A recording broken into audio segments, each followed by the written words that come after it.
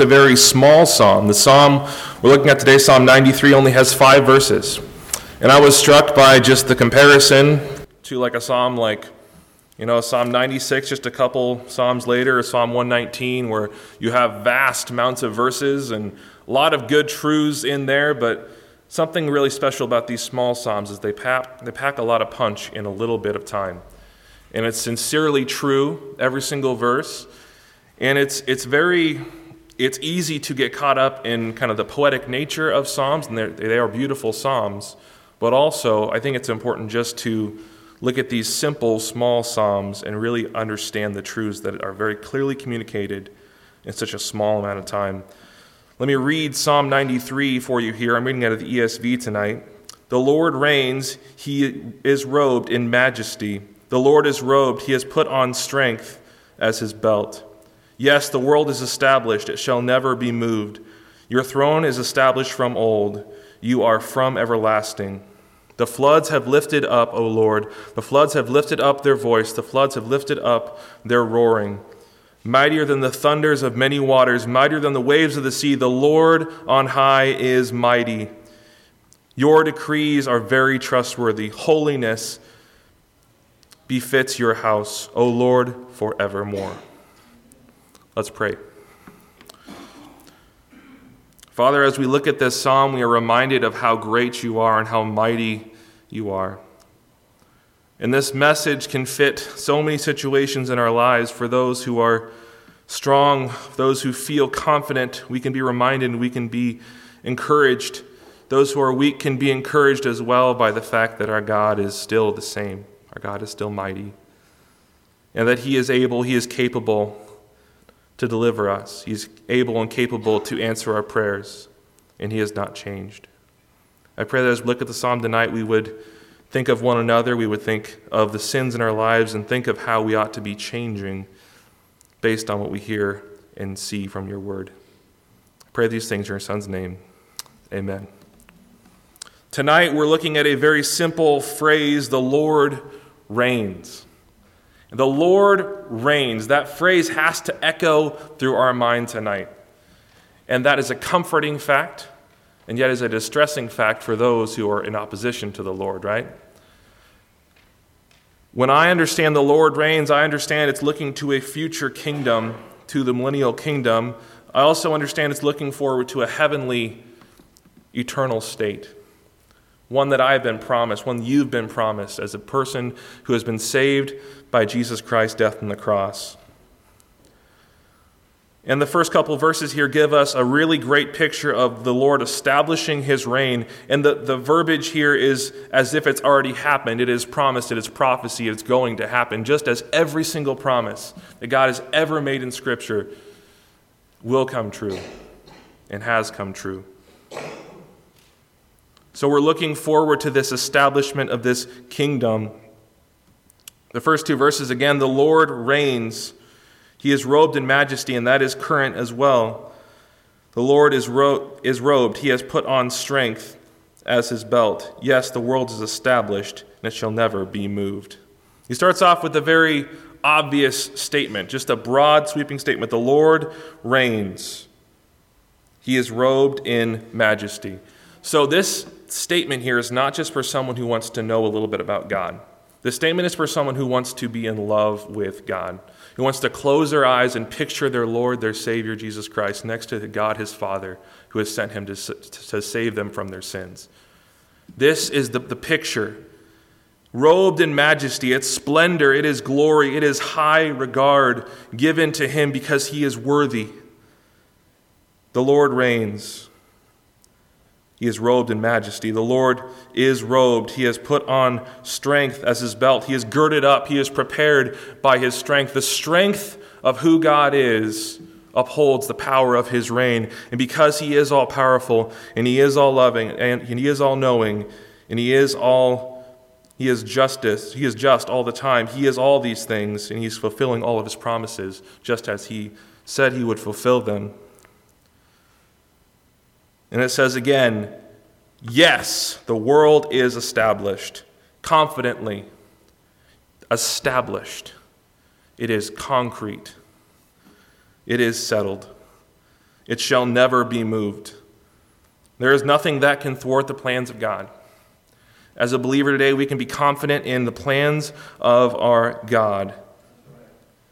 And we can know that his throne is established from old, that it is not something that's just recently come to be. It's something that God has foreordained from the beginning of time and before then. To know that God has a plan for every single individual to be used to walk in good works, to be called, to be glorified eventually, and for us to be like him for eternity.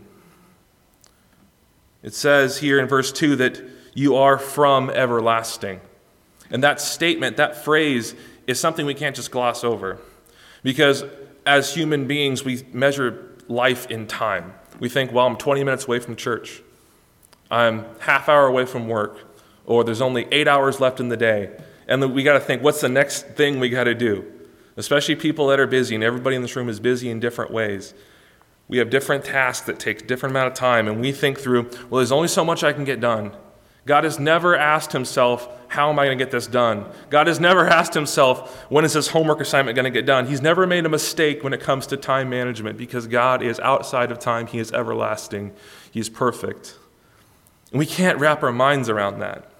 We can't understand just how amazing it is that God existed eternally before time even began. We can't understand it.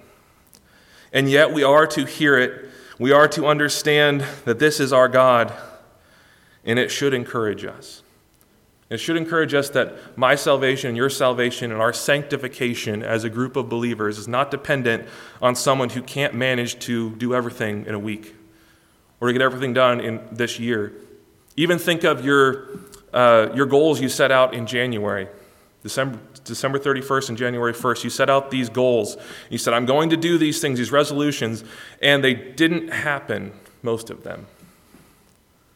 God has never had one of those. And yet, we do. And the point here is that God is being compared to the reader. As we understand life through this passage, we can see that we're not this. That God is these things. The reign of God has been established as if it has already happened. It is current and future. It is everlasting. We also see the Lord's might on display. Look at verses 3 and 4 with me again. Really powerful verses, and the psalmist here just overflows with the might of God. And the only way he can even begin to understand this is to go to a big picture of what nature looks like. Verse 3 and 4, the floods have lifted up, O Lord, the floods have lifted up their voice. That's the personification of the floods, of the waters. Think of a storm in the middle of the ocean. Think of a hurricane. Think of the floods rising around Noah's Ark. Think of the floods that God has made and God has formed to show us how mighty he is. He continues at the end of verse 3, the floods lift up their roaring. The roaring is powerful. The roaring is fearful. If you've ever been to the zoo, you can walk by the lion's cage. You can walk by any one of the wild animals. You can hear the roar of the lion. You can feel the pressure that lion's prey would feel. The intensity that is. That roar is coming from these waters, and yet we're not talking about God yet. We're still talking about the water. Mightier than the thunders of many waters, mightier than the waves of the sea, the Lord on high is mighty. Your God is mighty. What's the children's song? My God is so strong and so mighty. There's nothing my God cannot do. And as you look at this passage, compare God's eternality, God's might, to your own weakness, your own frailty, your mortality, and your inabilities. And think through the fact of all those times when you haven't been able to get something accomplished, or maybe something you really thought was important, like a relationship in your family that just can't seem to come together. That loved one who you care so much about, but they can't seem to find time for God. Think about your own inabilities and think about how God is able to do mighty things. Just look at the Old Testament, flip through Genesis and Exodus, and just keep going through Leviticus and all the books, and think of Joshua, think of the mighty works of crossing the Red Sea and crossing the Jordan and all the prophets who did great things for God. And God did all these mighty things, and he's still that same God for you and for me, and he is mighty. The beauty of this psalm is that it's very simple, it's very clear, it's very direct. It wants us to look at the world and see the might of the seas, the might of the thunder, and look at God as being even more powerful. Your God is in control over the waves and the sea and thunder. He made the waves. The world has many pictures of the sea, and they often personify it as well. I think of the Greek god Poseidon on Mount Olympus, and if you've read the book, the Odyssey, Odysseus is the main character, and his task for that book is to return to Ithaca, to retain his kingdom, to maintain the status of his kingdom. But there's a problem. In the way of Odysseus is Poseidon, the god of the sea, and he shipwrecks him, and many things happen to him along the way, and ultimately he prevails. But the god of the sea, Poseidon, stops him, and he shipwrecks him. That is not who our God is. Our God is not just this local God who controls this certain kind of landmass or this certain little body of water. Our God is the one who made them. And those other gods are gods with a small lowercase g. Those false gods, those idols that don't stand the test of time, that don't have an empty tomb. Our God is eternal. Our God is everlasting. Our God is mightier than the waves of the sea. Our God is mighty on high. On high, that's a position of esteem, of greatness, of honor, of respect. And he is the only individual, only one worthy of that respect. And as we look to our God, we can feel weak. And we can feel like, God, you don't need me to do all these things. And that's right. God doesn't need to use us. But we praise God that he does choose to use us. And he chooses to walk with us and to help us grow and to become more like the image of his Son. And that brings us to a few, honestly, miscellaneous decrees here. And I feel like the psalmist is coming at this verse and just trying to get everything else out there. Like, God, he reigns on high, and God is mighty, and he's also these three things. And the psalmist here is excited about his God. Look at verse 5 with me. Your decrees are very trustworthy. Holiness befits your house.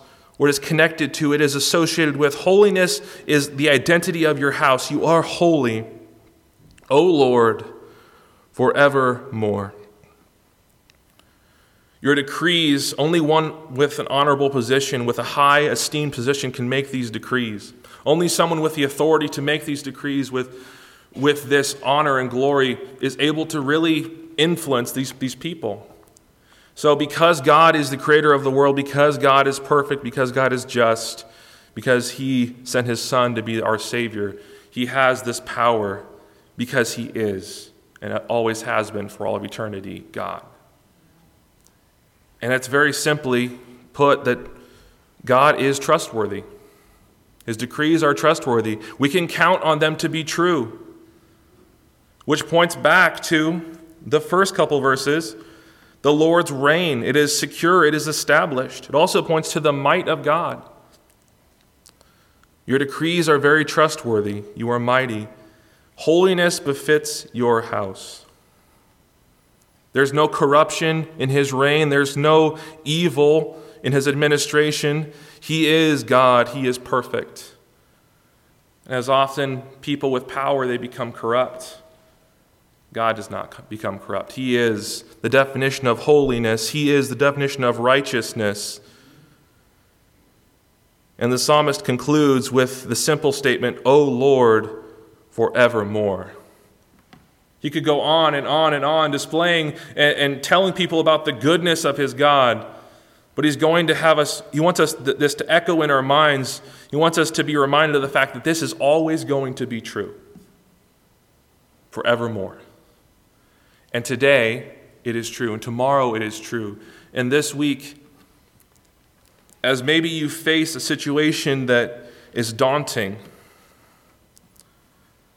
think about the might of your God.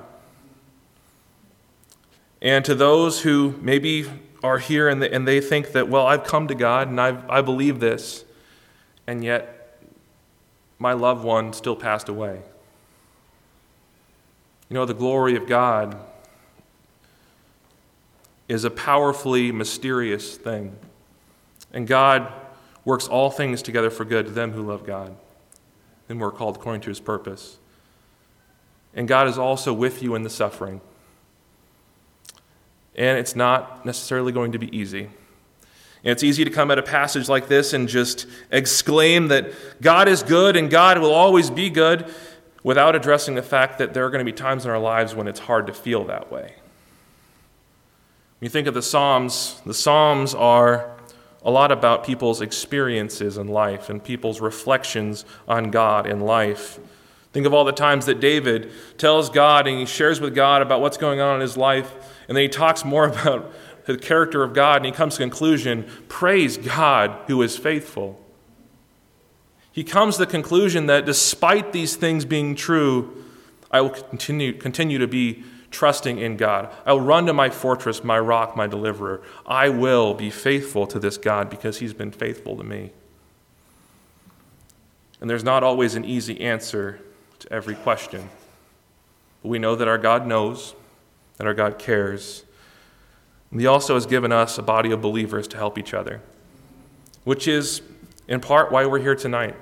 We're here to pray for one another. We're here to love one another, to learn what's going on in each other's lives.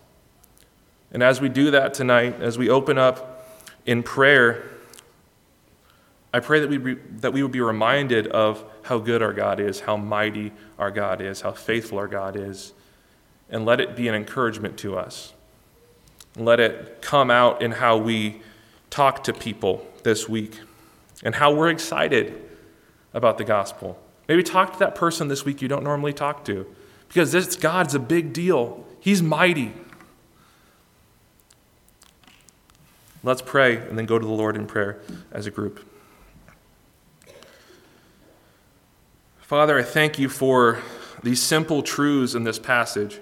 I thank you for never changing, for the fact that you have worked in each and every person's life in this room, and yet you've brought us together because we need each other. I pray that you would help us to be the church today and to live as a body, to help each other, to service the needs of the church, and to expand the kingdom of God by sharing the gospel. I pray these things in your Son's name. Amen.